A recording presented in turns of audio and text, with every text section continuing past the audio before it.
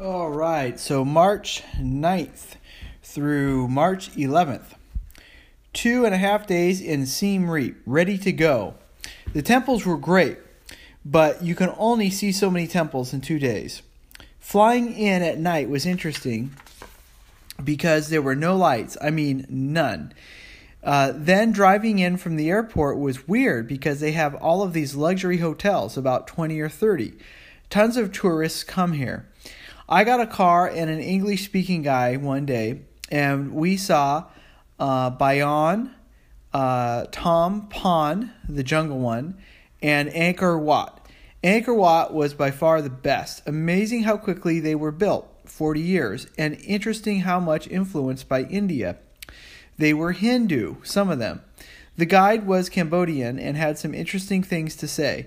He lived through the killing fields. Says they listened to Voice of America radio because it is more informative than their regular programming, which is still influenced by the commies. Still a lot of pinkos here. Says they say, hey, look, these American fight with words, not guns, meaning our presidential election. And there are Democrats and Republicans here in Cambodia, he says. Says they liked the U.S. during the war, did not like the commies. They wanted to be free. Believed him, didn't think it was BS.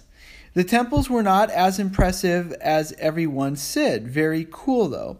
Impressed with the intricate carving on as masonry in sandstone, so easier.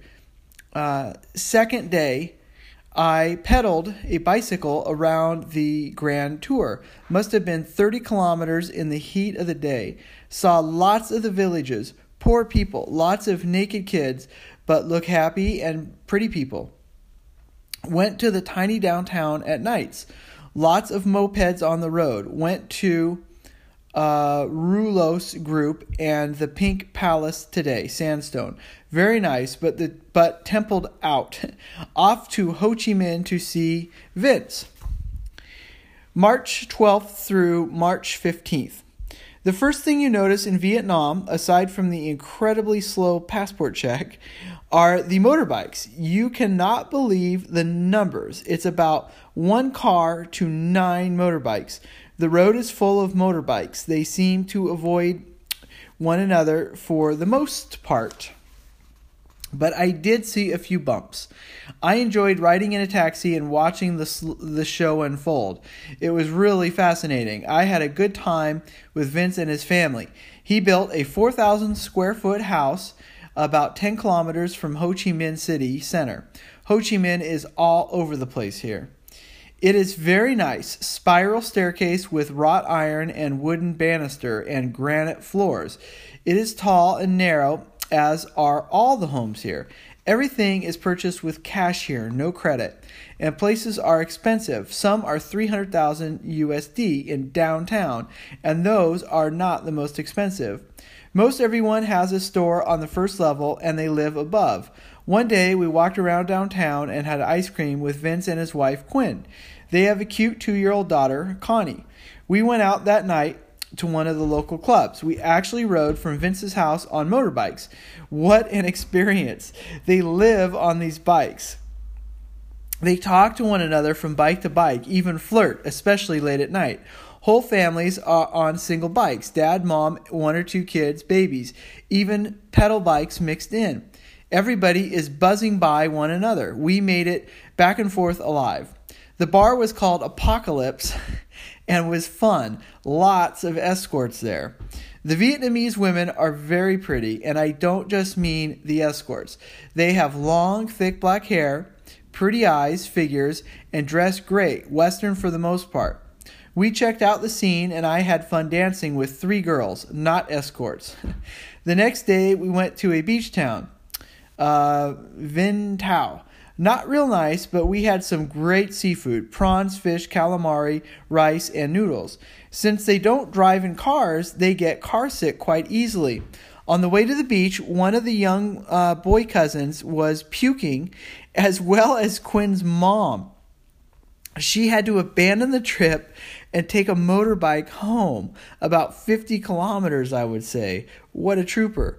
Went out one more night, more pretty girls and dancing. The girls are very easy to dance with and really get into it. We were at a disco. I would go out each night if I lived here. March 16th. Rest day in Bangkok. Doing internet stuff. Checked out Pat Pong last night. Pretty crazy.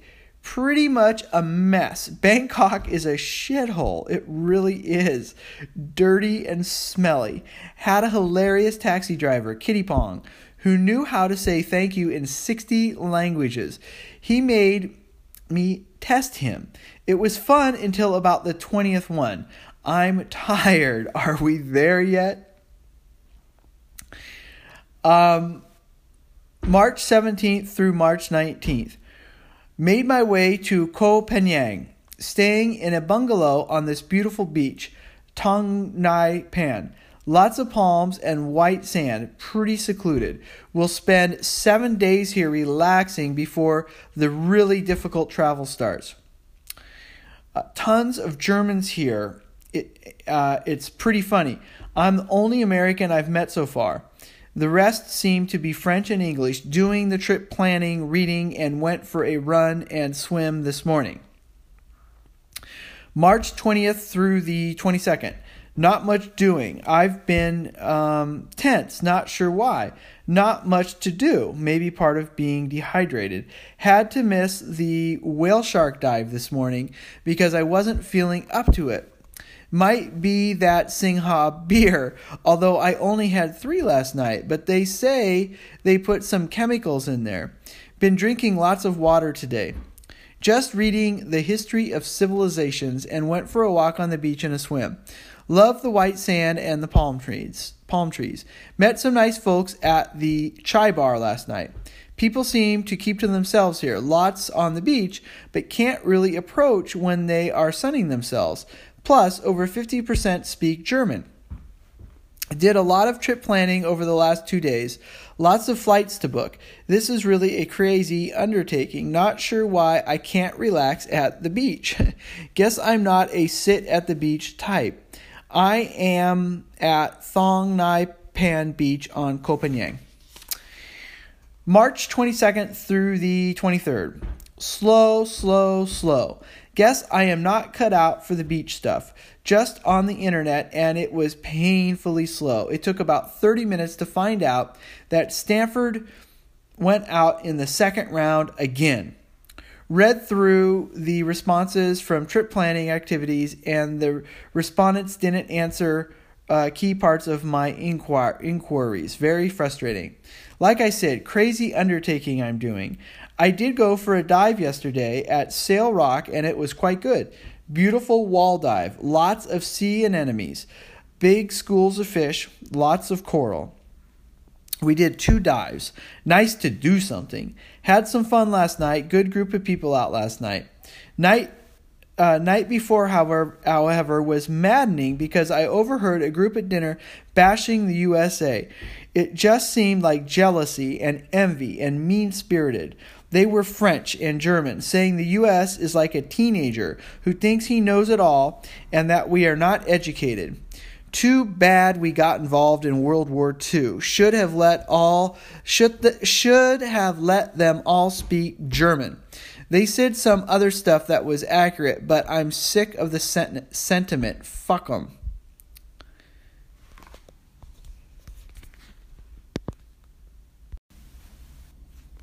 So I was moving around pretty fast there and seeing quite a lot. So Angkor Wat it was interesting that I said that the temples weren't as impressive as I had expected, but my memory is that they were extremely impressive. I guess I thought they'd be, I don't know, more like the pyramids or bigger or something. But, looking back on it, they were quite impressive. And just what a cool place. So Angkor Wat is a civilization, and there was a lot of Indian influence in Cambodia. which was news to me. I love history, so it's interesting, and I've done some subsequent reading that, India essentially colonized parts of Southeast Asia. So there's a indigenous Cambodian influence, but there was also a Hindu influence. And what was really, this Angkor Wat complex, there are several different palaces, and they had like grounds. They had like an area where they had elephant games in the past, and they have all this intricate carving. So the temples are made out of sandstone, and the carving is fantastic. And in one of them, it's the image of the ruler at the time, and he had this very peaceful, serene face, and that I would imagine that was Buddhist inspired. But his likeness all over this temple, it was really cool. And then even more intricate carvings all over, like of elephants and Hindu gods, and just absolutely stunning. And this is all in a very jungly, hot, humid place. So you kind of have this, like Indiana Jones kind of thing where it's, rising from the jungle. But I got a guide, and he told me a lot of history, and he told me a lot about, the trouble they had with Pol Pot in the killing fields. And he would told me how, they would pull people out of the fields, and then they'd just be gone, and who is this they? I always wonder about. It was just other, just, it could have been your neighbor a year ago. I mean, people in this country don't think what Trump is doing is bad. They think it's hyperbole or exaggeration about what he's doing. Oh, he's not as bad as Hitler, but it's not the point. Yes, he's not as bad as Hitler now, but the tactics and the not disintegration, but the damage he's doing to our institutions and protections is very, it could lead to something like that. And you don't want to play with fire. So wake the fuck up, people. But anyway, I'll get off my high horse. But basically, let's not have the killing fields here. So that's really fascinating to hear that stuff real time. And I was interesting to learn that, how much they respected the democratic process in the United States, that we would fight with words. And again, let's hopefully keep it that way. And that he was still listening to Radio America, which I thought of as a Soviet era kind of thing. But anyway, went around the temple complex one day, and then the next day I rode a bike myself, and it was super hot. One thing you notice is a lot of people without legs, again, because of the war and landmines. And you would see these poor folks walking around, no pun intended, maybe on one leg and a crutch. Again, war, not good. But very fascinating place. And really, quite exhausting to be in that humid environment. Siem Reap itself was, it's kind of a normal town. It's basically there because of Angkor Wat. And then I went to Vietnam, and I had a colleague, this guy Vince Pham, and Vince and I worked together at Simplicity as a sales team. And there was a salesperson, myself, and a sales engineer. And I always like to say the sales engineer really sold the product. And Vince was great because he understood at a technical level all the little ins and outs. And he was very sales savvy. He knew how to kind of move things along in our conversation. So Vince and I, the type of product we sold, we could go like say to Southern California and go on like 4 sales calls in a day. And it was a lot of fun because we would just have these meetings, and we could get people interested enough to the point where they would evaluate, and then we'd have a deal in a month or two. And so anyway, Vince was just a great guy. And it was a bummer for me, actually, because he was we were paired. And one Christmas, he went back to Vietnam. He was Vietnamese ethnically, but, half Chinese, half Vietnamese, or ethnically Chinese, born in Vietnam, raised in the United States. But he went to Vietnam on vacation with some Vietnamese friends and met this woman, Quinn. And I remember, when Vince came back, he was all like, in love. And then like 6 weeks later, he said, I'm going back to Vietnam for good. So I lost Vince, but we had stayed in touch. And it was really cool to spend a couple days with Vince and his family. And, Vietnam, of course, of the war, is always an area that I never really thought I would go to. And it was kind of weird flying in there. And but the thing that you really notice in Ho Chi Minh City is the traffic of the mopeds, the motorcycles, and the bikes. And looking back, you might think, well, why was that such a big thing? I don't know. All I can tell you is it's mind-blowing how they're all packed in and they're all moving together and they're not getting in accidents, and they have these like circles in downtown, and it's just constant stream. There is no break in the traffic. It's just like if you were to try to walk across the street, I don't even know how you would begin to do it. But that really made an impression on me. And so it was fun to go from Vince's place just outside the city one night to all the bars on these scooters. So you're part of like this sea of people, and it was just funny to see people like actually flirting with one another on these things, It was like this, people doing their normal stuff, but on scooters. And I remember dancing, and I was pretty popular because I looked, I'm an American, and probably they think money. But so I think Vince kind of cracked up watching me on the dance floor with all these, women who were like paying me a lot of attention. It was pretty fun. And I would have liked to have stayed in Vietnam longer. Looking back, God, I should have been there for like a couple weeks because I don't mean to sound like a shallow person, but I did. The women I find are very pretty there. It's just, I guess, a personal thing. But it would have been nice to maybe meet my own Quinn. But I was, at that stage in my life, I was just out to see the world. No slowing down, but a great time with Vince and his family. And, we did little things like